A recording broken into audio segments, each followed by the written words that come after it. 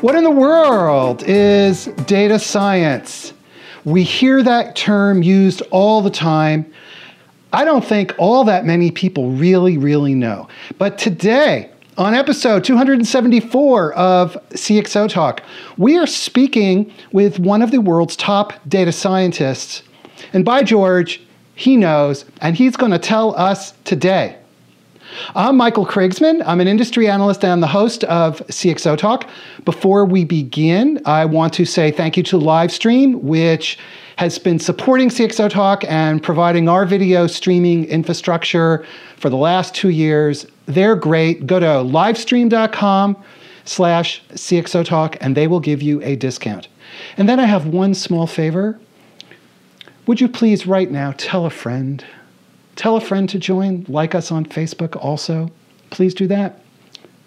Without further ado, it is my unalloyed pleasure to introduce Anthony Scriffignano. He's the Chief Data Scientist at Dun & Bradstreet, and he's been on this show before, and it's always a pleasure. Anthony, how are you? And welcome back. Michael, thank you very much for inviting me back. It's always a pleasure to talk to you. Looking forward to the conversation. Well, I am as well. So, Anthony, let's begin very briefly. Tell us about Dun & Bradstreet. So Dun & Bradstreet is one of the oldest companies in the United States. It's a very global company. We've been around. We're in our 176th year right now, which is pretty rare air. We deal with commercial credit and also sales and marketing and compliance. We help businesses know about each other all over the world for various purposes. Total risk, total opportunity. Well, you are a company that's been around over 100 years, and that is definitely pretty rare air. So you're the Chief Data Scientist. What does that actually mean? Well, I like to joke that I have 4/3 to my job because there's no reason why there should only be 3/3. So part of what I do is focused on hardcore data science, understanding emerging capabilities as those emerging capabilities may apply to what we do and to what our customers do. Another part of what I do has to deal with working with governments around the world to help them understand the implications of regulations and various uses of data and sometimes misuses of data. And then I work with our largest customers to help them basically use what we do in a higher order to answer better questions, more complex questions. And then I try to help our company behave in a more global way. So interacting around the world with our network of companies that we deal with and making sure that we are truly behaving in a global way in this very global economy that we're in right now. Okay, so you've got your hand throughout Dun & Bradstreet's business data analysis. And obviously you're a data business, so you're central to this very large organization's use of data. And, we're talking today about demystifying data science. And maybe a good place to start is to ask you the most basic question, which is, when we talk about data science, what is that? What do we mean? So it's a great question, and I'm going to warn you right now that if you ask different people, you will get slightly divergent answers to that. I have a background in hard science, so I tend to approach this in a very scientific way.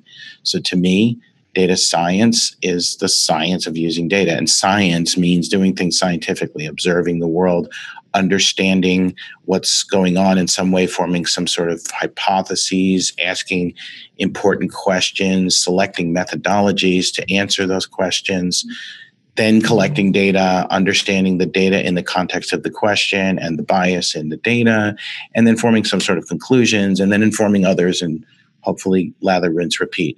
So data science is using data in a scientific way to do things that are meaningful to answer questions.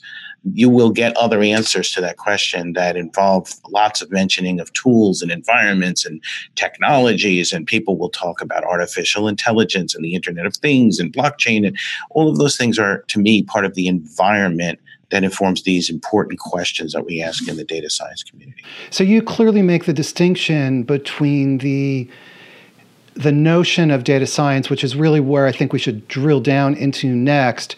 And I was going to say the expression of data science through tools or techniques, but I'm not sure that that's even the right way to describe it. Yeah, I think that's very true. So if you asked someone, what is medicine? if you asked a doctor what is medicine, the doctor wouldn't start by listing all of the medical procedures and all of the pharmacology. And the doctor would start with, well, we start with the human body, and we start with understanding the human body, and we start with observing something about that body that we want to address or prevent, and then we intervene in certain ways. It's the same kind of thing. So we have to take an approach that says, look, we've got all these tools, we've got all these technologies, we're living in a world that is just increasing amounts of data, arguably unmeasurable rates of increase. What do we do with all of this to address these questions that we have? And how do we address those questions in a way that might be reproducible to others? And that's where the science part of it comes in. I'm basically confused. So rather than me try to say it, would you unconfuse me? But then again, how do you know what I'm confused about, right? I think I have an idea. Maybe an example would be helpful. Our company collects data from all over the world. It's updated millions of times a day. It's updated from integrated supply chains. There's different languages. There's different writing systems. It's an insanely complex data environment, overwhelmingly complex. Someone might come in and say, well, what can we do with all this data? And my answer would be, well, what makes you think you need to use this data? What's the question? What's the problem? What's the challenge? And eventually we go through this little kabuki dance. And let's say, for example, that someone says to me, well, I want to see if I can understand better that if I acquire this other company, which I'm considering acquiring, they seem to have 1 million customers. I think I have 3 million customers. I'm pretty sure that means I don't have 4 million customers when I'm done, because we have some customers in common. So let's start there. Like, what's the overlap between us and them? And then as a scientist, I would say, all right, so when you say overlap, I want to define that term. You mean customers in common. And then they might think about it and say, well, yeah, but maybe vendors in common would be helpful too. And maybe we should understand if people who are my competitors are their customers. And maybe we should understand if their counterparties in lawsuits are maybe people that I have relationships with. And we start to get more nuanced about this concept of overlap. Eventually, when I get a good working definition of what they mean by overlap, and I get a good working definition of what this problem is that they're trying to address, then I start to look at the data and say, all right, now, how can we address that important question that you asked about overlap, defined very carefully in these 4 or 5 dimensions with this data that we have? And by the way, maybe with other data that's not in this corpus of data, to inform the question that you're asking. And then we go at it with all the tools and all the technology and all the capabilities to answer the question. We don't jump right into the data and the tools, which is easy to do these days. There's lots of tools and there's lots of data. So it's very easy to do that upside down and just start mucking around in the data before you ask those important questions. And then you'll forget about the vendors, or you'll forget about the lawsuits, or you'll forget about the partners. And then you'll be back doing it again. And you'll be sort of repeating your journey into this data. And you'll very possibly miss opportunity because it'll take you too long. Okay, then to summarize, you begin with some business problem that you believe that the data can help you solve. And then the next step is to determine what data do you have available. And then the next step after that is to figure out how can we slice, dice, use, combine, intersect, de-intersect, mangle in 1,000 different ways. Is that fair, what I've just said? Not really. I might add a few steps in there, but I would agree with all of those steps. So you start by observing the environment, then you ask an important question, then you formulate some hypotheses that are related to that question and those observations of the environment. Then you go understand what other people may have done before you to answer that question, so you're sort of not reinventing the wheel. Then you jump into picking a methodology, defending it, executing it, collecting your data, et cetera. So yes, it's all those things you said. And then there's these things we all learned in physics class or chemistry class. How do you construct a valid experiment? You've got to do all of those things. And a lot of times they're done intuitively. If you talk to many data scientists, they'll say, forget it. That's just, you're making it way too complicated. That's going to take forever. Many of those steps that I just talked about can happen somewhat in an instant with proper experience and with proper exposure to methods and the literature and what's going on. We try to stay very current in terms of what's happening in the world around us. So I can almost do a literature review, not completely in my head, but I know where to go. If somebody says, look, we're dealing with cybersecurity and the Internet of Things, I'm not going to start by, going to a search engine and trying to figure out what those two terms mean. I've read current literature on what's happening in that space. I have some idea of who the key players are. I have some idea of what the recent evolutions are. So I'm not starting from this blank slate that we often start in if we were going to study exoplanets or something, very geeky scientific thing. Okay, so you have a palette of techniques that will naturally and usually pretty quickly seem appropriate to addressing a particular type of domain problem. And at the same time, don't ignore the fact that there might be new things happening that you're not aware of.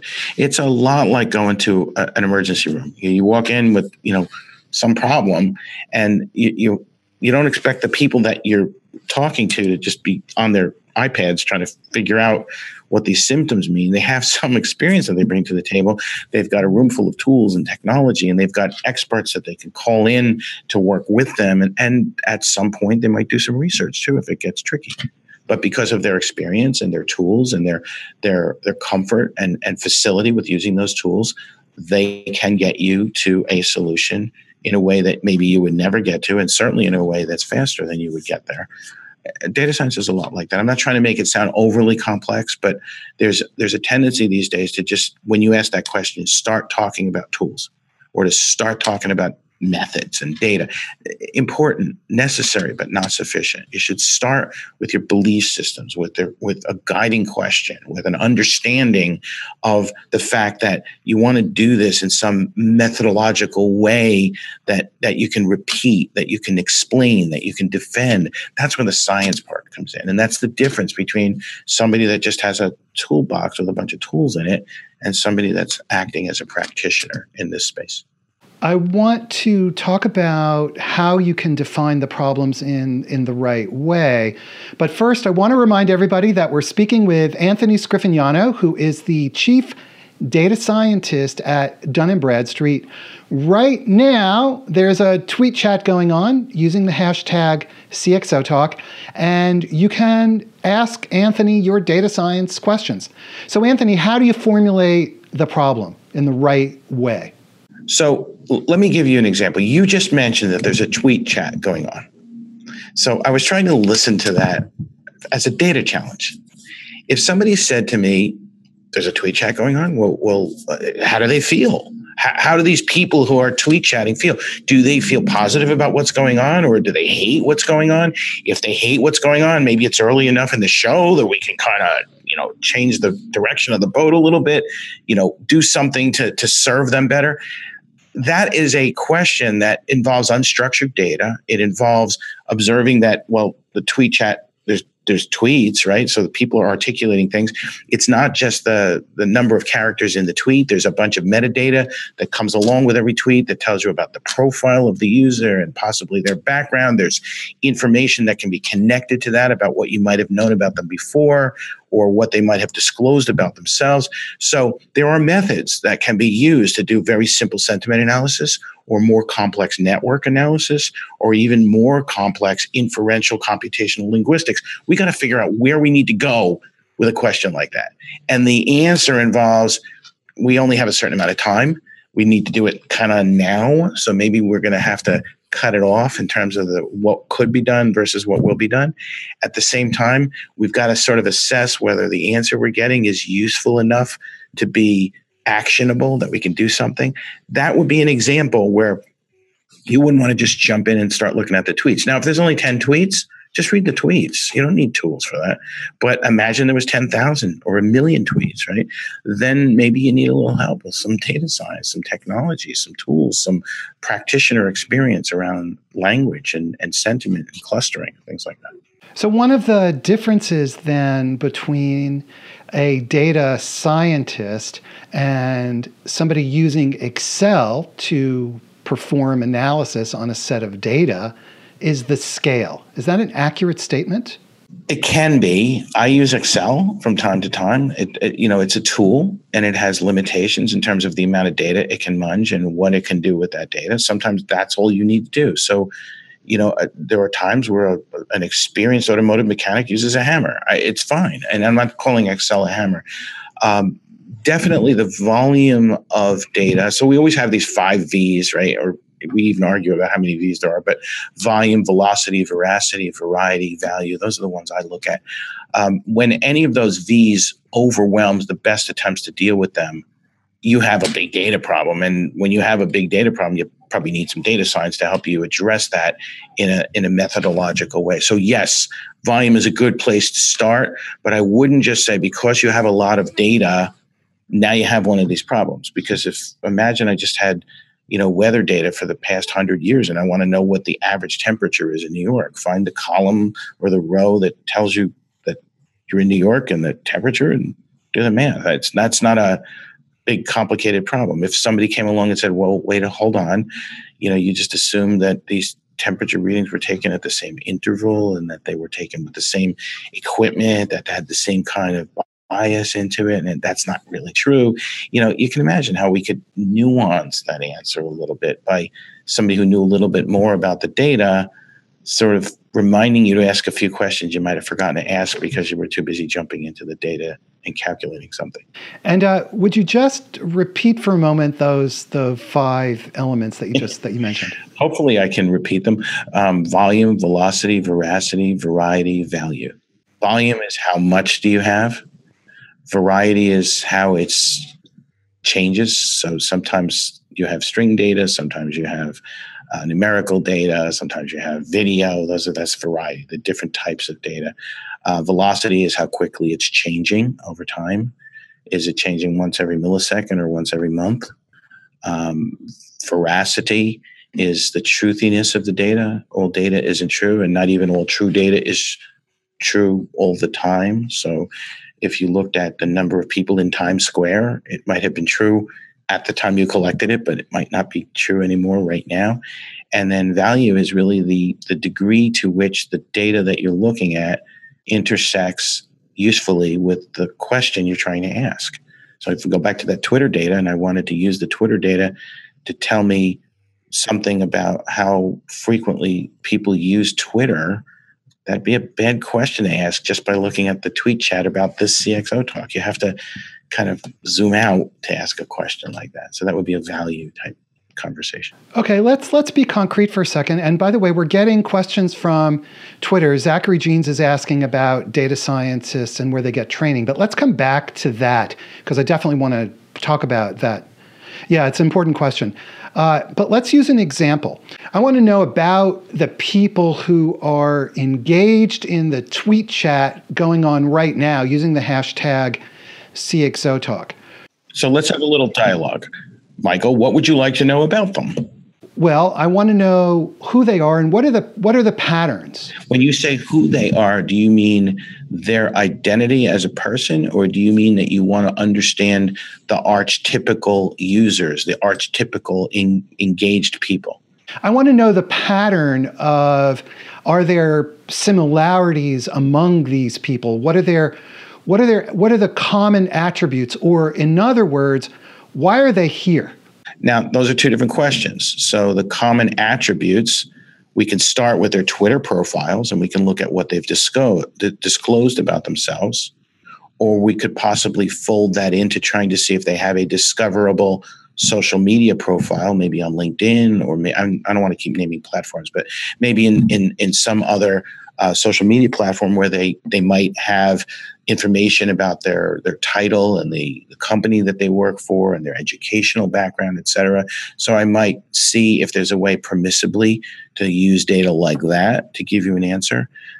You also talked about why they are here, and that's a very different question, and one that I would say philosophers have been asking for centuries, right? So probably millennia. So what I would do with that one is I would probably start with a few hypotheses. I would probably start with, well, they're here because they're in some way associated with technology, or they're here because they're in some way associated with new media, or they're here because they are in some way associated with my network or your network. Those are 3 hypotheses. I would come up with 7 or 8 or 10 hypotheses, and I would say, what are the attributes that we can discover that would confirm or refute those hypotheses, scale them, do some math, do some curation of data, and I'll bet you within a very short order I could come up with a pretty good profile for you. Would it be perfect? Absolutely not, because you don't know if somebody's here who's somehow your competitor and they're watching you so that they can see how they can do what you do better or something like that. We don't know. There will be things that will not be easily discoverable. So we have to also have a conversation about the bias. Michael, let me tell you some things I can't see here.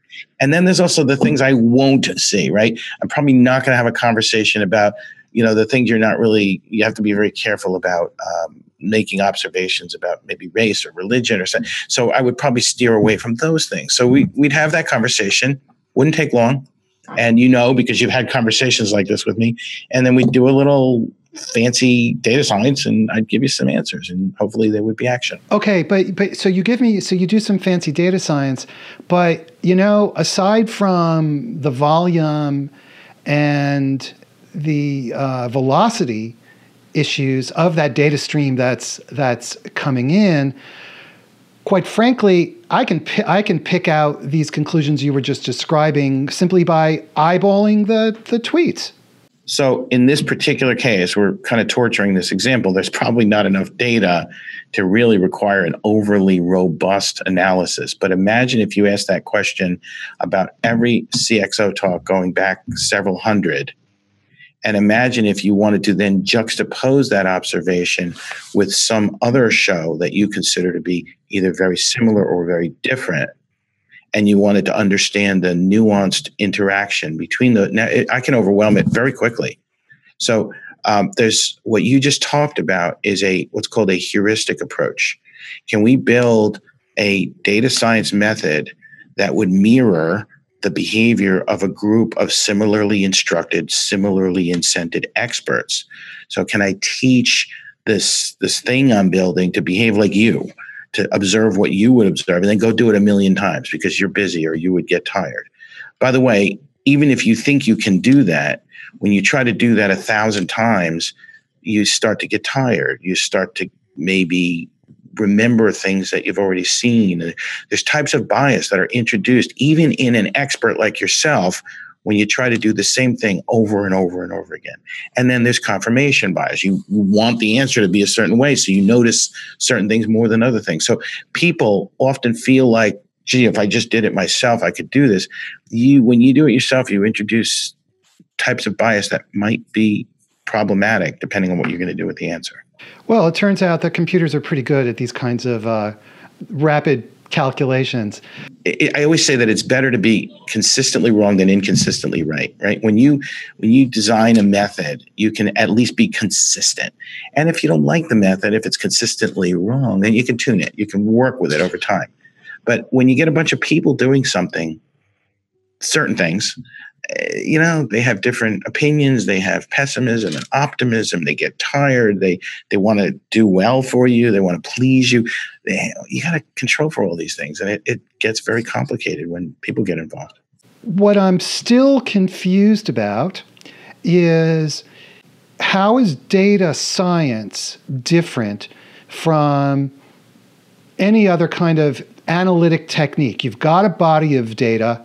You understand what you have. You understand where you're trying to go, the problem that you're trying to solve.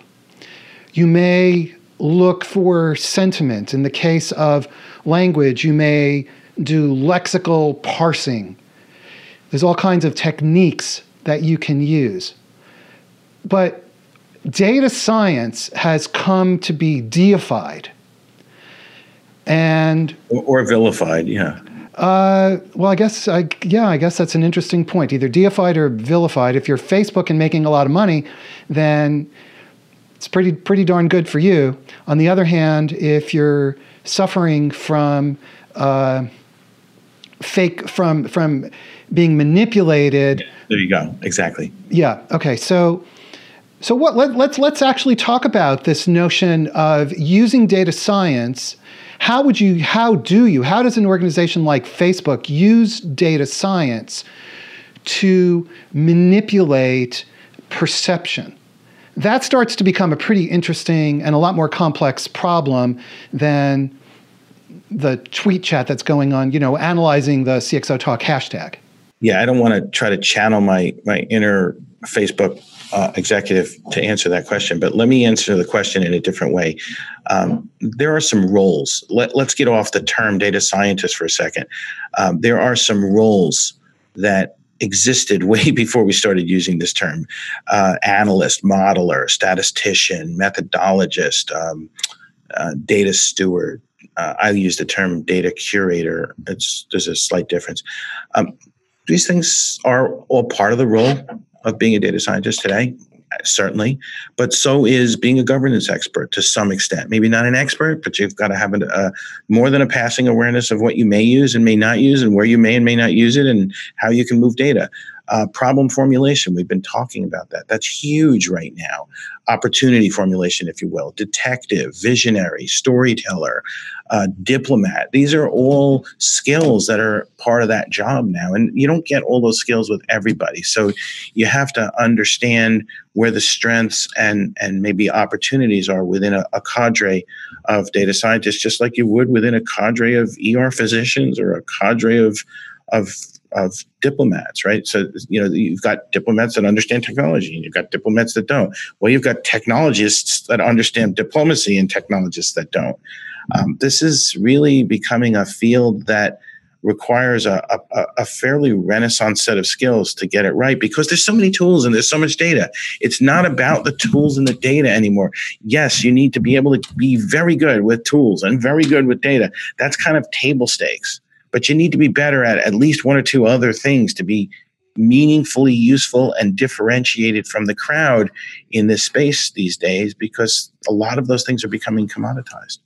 Okay, so let's now take this to the next level. And I know that it's not about the tools, but you've got your data, you have the problem that you're trying to solve. Where do tools like artificial intelligence, for example, come into play? And is it even fair to say that artificial intelligence is a tool, or is it more of an umbrella marketing term? And what about terms like machine learning, deep learning, cognitive? Where do those fit into play? So I've just asked you about 5 or 10 questions all rolled into one. Yeah, that's about 8 CXO talks right there. But if I could sort of try to summarize that, this term artificial intelligence, we need another word. We need a new term, because it's just taking on too much. And it's becoming this all-encompassing term that can mean so many things. In general, you have supervised methods, which essentially involve training. You look at a bunch of data, you do a bunch of regressive analysis, you come up with equations that kind of model the data and would have worked had you had them in the past, and then you make the assumption that the future can somehow be compared to the past, and you start to apply those models and you tune them as you go along, and those are supervised methods. A lot of things that we do with language, for example, because language is so complex, involve asking people to sort of look at sample documents and do the digital equivalent of highlighting them in various ways. And then we train algorithms to understand how that was done. And then we say, go forth and do it. Well, what happens when the text changes, right? Unsupervised methods are kind of the antithesis of that. So they're not working with training data. They're working with different types of so you mentioned deep belief and deep learning. Those are in many ways, there's a big intersection there with forming digital hypotheses, working with the data and sort of constantly revising those and forming new pathways. Sometimes you'll hear the term neuromorphic methods. Those are methods that are designed to model the way we think. So that would be an interesting diversion there. And then you also have reinforcement methods, which are also part of artificial intelligence. So you mentioned cognitive.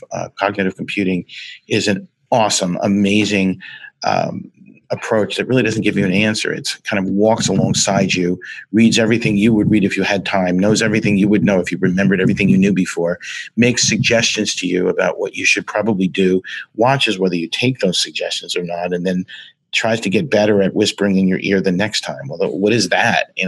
So reinforcement methods are very, very interesting. Now I'm going to fold all of those AI methods on top of something like trying to use artificial intelligence for something like autonomy. So artificial intelligence generally has a goal. It's trying to achieve something, best chess move or the next best design for the seal on this tank that's got to be in this kind of an environment, that kind of thing. What happens when we have autonomous devices that have been given goals and then the environment changes in a way that was unanticipated? The AI needs to be able to modify its goal. And so if we're going to let the AI modify its goal based on a change in the environment, then it's got to have some sort of higher level understanding of a broader set of goals, or it's going to be doing the equivalent of flipping a coin. I don't think I want drones and self-driving cars flipping coins. So we're going to probably have to give them guiding principles, just like we have when we drive a car or when we do something inherently complex like that. We say, look, you're supposed to get where you're going. You're supposed to drive safely. And if an elephant walks out in the middle of the road and you've never seen that before and never contemplated it, you don't just let go of the wheel. You do something by using a higher set of reasoning. And so we've got to be able to embody that.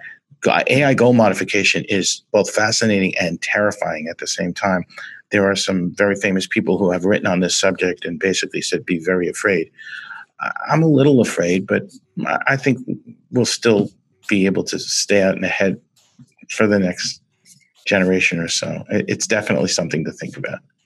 So AI goal modification, that's where it does where we have to, I was going to say where it becomes scary, because we need to make a leap of faith that the people designing the system, haven't introduced the kind of bias that would lead to very, very terrible unintended consequences, and B, haven't co-opted the system for their own personal or organizational, political, nationalistic objectives.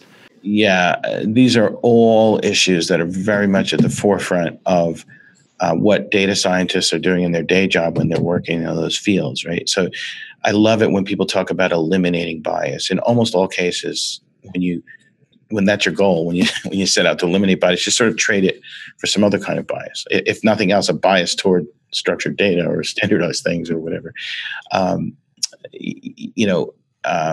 If we use some sort of AI method to figure out who gets parole or who gets arrested or who gets stopped or who gets, the extra super duper, please come into this room screening before they get on the airplane.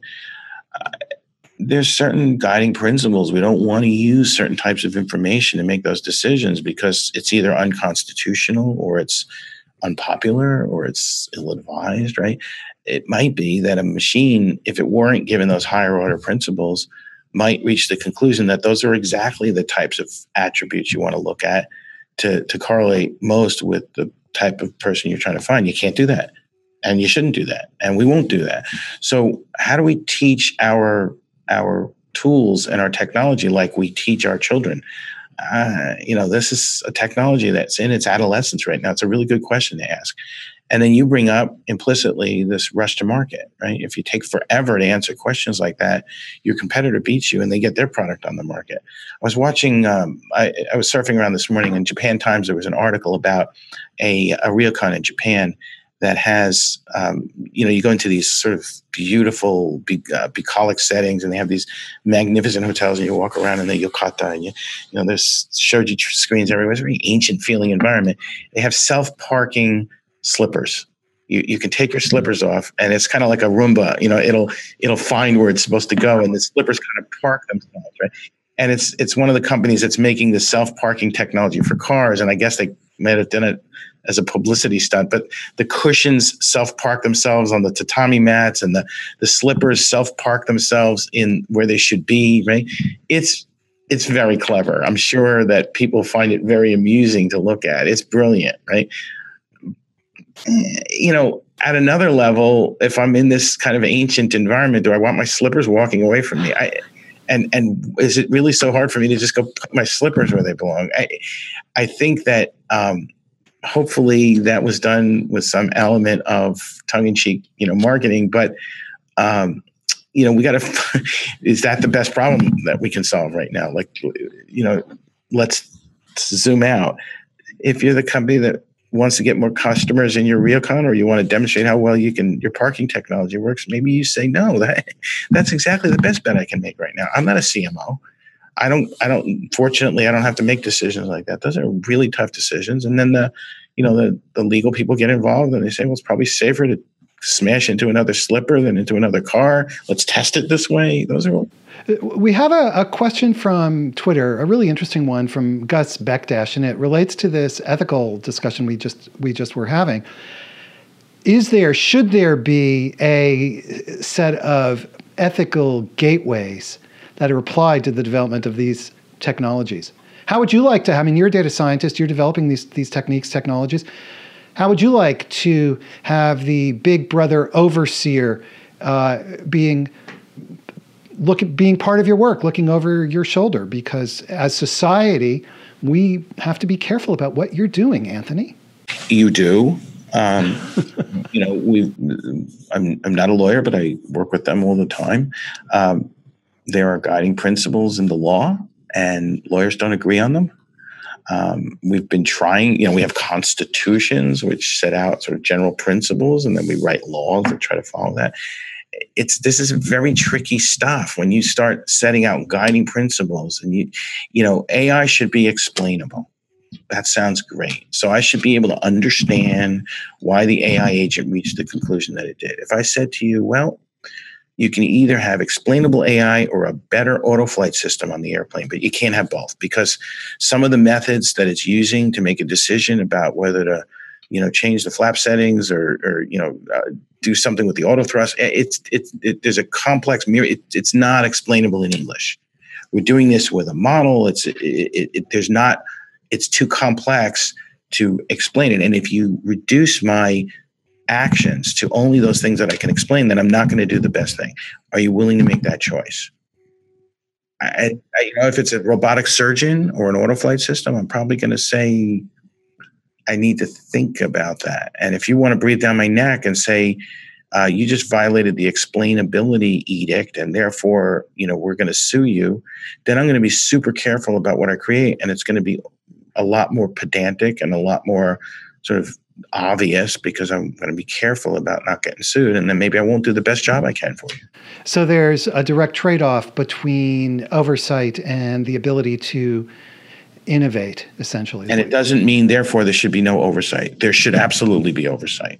But these are tricky problems. We're not done figuring this stuff out yet.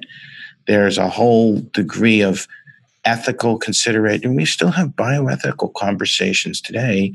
We just have to have more of these in the digital space. But we're not done with any of this anywhere. I don't think we've figured out the universally best use for a hammer, right?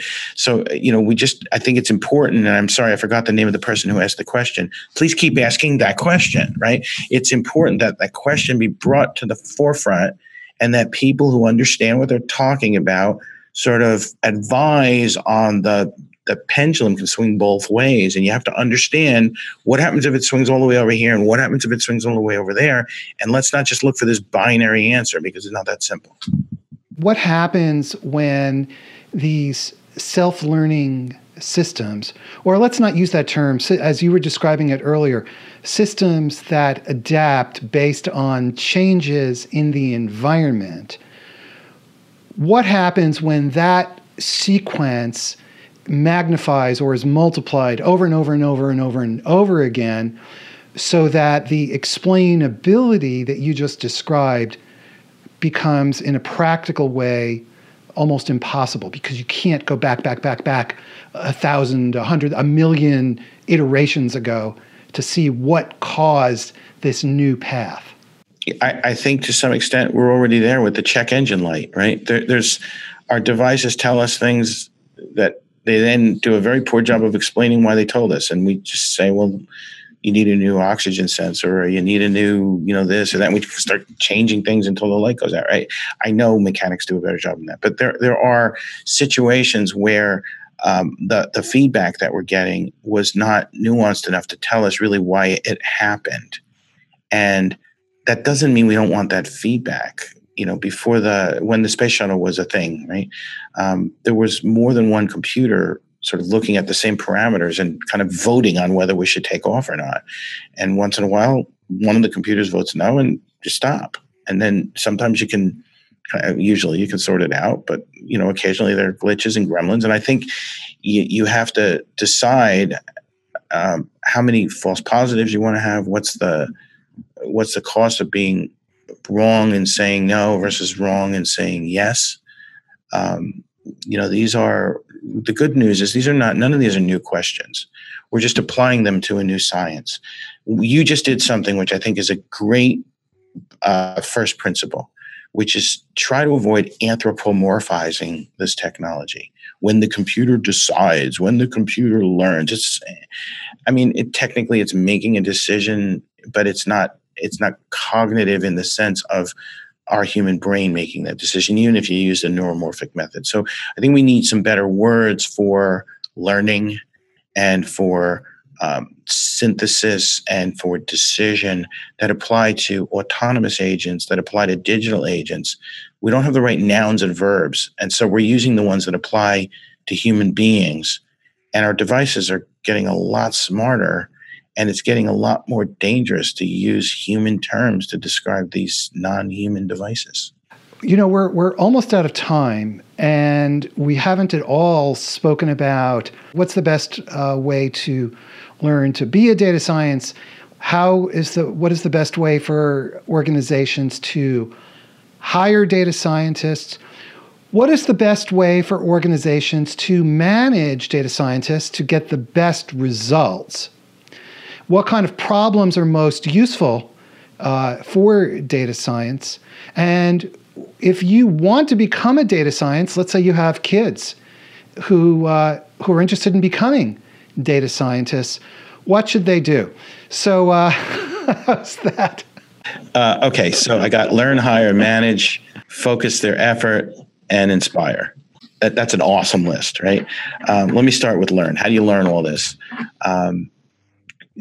I advise a number of academic programs around the world, and one of the questions I always ask is, I channel the question that's already been asked in the academic community, which is, what do we teach today that's going to be relevant in 2 or 3 years when these students graduate? That's a very big question. Increasingly, my advice is, I get why you have to teach them specific tools. I'm trying not to rattle off a set of tools because then I'm advertising for products, but this language or this environment or this database system, or there's certain like favorite tools and environments today, right? So do you need to teach that? Well, I guess you need to teach that. But if you show me your curriculum and all you're doing is teaching the students how to use those tools, I'm pretty sure that by the time they graduate, those tools will be old. There'll be newer versions of those tools, or there'll be other tools. So yeah, they need to know how to use a tool, because you can't do anything without using a tool, but it's sort of necessary, but not sufficient. And then the conversation goes to, well, what else do we have to teach them? Well, problem formulation would be nice. Something about understanding basic methods like statistical sampling methods and bias. And, you don't have to be necessarily the world's best mathematician, but you probably should understand basic probability, basic statistics, basic mathematical techniques for doing things, understanding sampling methods, et cetera. So there's some element of that. What about the actual new, emerging capability? Do we need to teach them about the Internet of Things and blockchain? And yeah, there probably should be some sort of general survey course on where are the new technologies going. And so we get there. We eventually get to this curriculum approach that has like all these different pieces in it. And then someone comes along and says, I don't think you need no stinking degree. I think you can just learn all this. There's open source tools. There's things you could go on the internet. I'm not going to name places again, and take courses. Why don't you just learn it yourself? Well, you might have the discipline to do that. The danger would be that you don't have a spirit guide. How do you know what you should be learning, what you should go and learn, including English? That's a tricky question unless you have someone walking alongside you who's going to say, well, if you go down that path, you're really looking at a supervised learning method. Just be careful you don't reach the conclusion that you can machine learn your way out of everything. There's other types of methods. And then you say, well, what types of methods? And then we have the conversation we had before. So having a spirit guide is pretty important. How do you hire? I gave you a list before of sort of the before and after requirements, data steward, analyst, modeler, statistician, methodologist. You probably should have some grounding in one or two of those hardcore things that you've done or can do. But I'm also asking questions around governance. I'm asking questions around storytelling. I'm asking questions about diplomacy. So when I'm generally talking to people that are more senior, I'm interested in, can they argue with me about something in a meaningful way that drives us to a solution? Can they look at a problem they've never seen before and do something more than just talk about how it's not fair and they don't know? Can they abstract what they know to something they've never heard about before? Do they have the ability to do that in a methodological way, in a scientific way? Or do they just try this, try that, try this? You talked about how do you manage them? Great question. So data science in different organizations has different faces. In some organizations, it's very centralized. You go to the cadre of data scientists. More often now, it's not. It's federated. It's all over the organization. You've got shadow data science everywhere. Everybody downloaded some tool and installed it and thinks they're great because they have that tool. So in the federated environment, fully federated, it's really about helping best practice gets spread through the organization and making sure that we are moving forward and not just trying things, and maybe providing some expert advice where it's needed and getting people to have a certain core set of skills. In the very focused environment, it's more about making sure that you don't become so insulated that you really lose touch with what the customers care about, what the organization cares about, what the business problems are. So you want to understand where your organization is in that continuum of fully federated to fully centralized. And are you there on purpose? And how do you effectuate change in the direction that's most meaningful for your organization there? And for that, by the way, I look at not just the technology and not just the processes, but the people and their mindset as well, because it's all part of that equation. You talked a bit about how do you focus them. The big advice I would give there is the cost of doing nothing is not nothing. Be very careful that you understand what you're not doing while you're choosing to do what you're doing, and making sure that you're choosing mindfully and that you're choosing meaningfully among these cherished and often very scarce resources to get the best bang for your buck and the most value for your customers and your shareholders. In terms of how you inspire them, I talk about this a lot. We need to be learning leaders. You can't just call yourself king and move on. You got to learn something every day in this field. And if you're just learning, then you're being selfish. You ought to be teaching something every day too. So I think you got to be very humble. If you want to inspire people who have these awesome capabilities, you've got to give them exciting things to work on.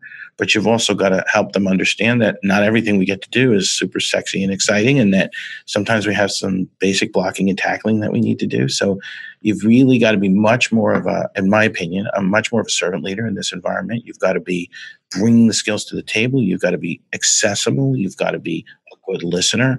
And you've also got to inspire by example. And that means learning what you're talking about and not just talking about it. Wow.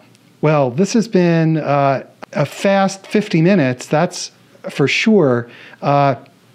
Next time we need to talk about applications of AI in areas, in processes and functions like marketing, supply chain, accounting, whatever it may be. So I think that would be a pretty interesting follow-up to this discussion. I agree. Totally. Every time we talk, I think we spawn 7 or 8 new ideas, and wish we talked about that 50 minutes ago. I think this is really, really valuable. I thank the people who raised the questions about education and inspiration. It's inspiring that people think about that. And the one piece of advice I'd leave you with is, don't just wave your hands and say data science. Like, think about, what do you mean when you say that, and mean it for some reason. Don't just try to channel something. Understand it, learn it, and it's exciting. There's so much to do in this field. Okay, and with that, just before we go very quickly, I want to read, this is a completely separate, I want to read a few sections from the San Jose Mercury News. And this is from the Police Blotter in Atherton, California. And if you don't know, Atherton is a very wealthy community in the heart of Silicon Valley. Okay? Anthony, are you ready for this? Yeah, I was just reading that this morning. Okay. So this is from the Police Blotter in Atherton, California. Okay. A resident worried that a noisy hawk in a tree was in distress. When authorities arrived, the hawk was quiet and enjoying dinner. A pedestrian was reported after midnight wearing black pants and a white dress shirt. Whatever. A man was reported to be lying on the ground, possibly writing. And finally, actually 2 more, a family reported being followed by a duck who resides on Tuscaloosa Avenue. And last, but definitely not least, a resident reported a large light in the sky. Turned out to be the moon.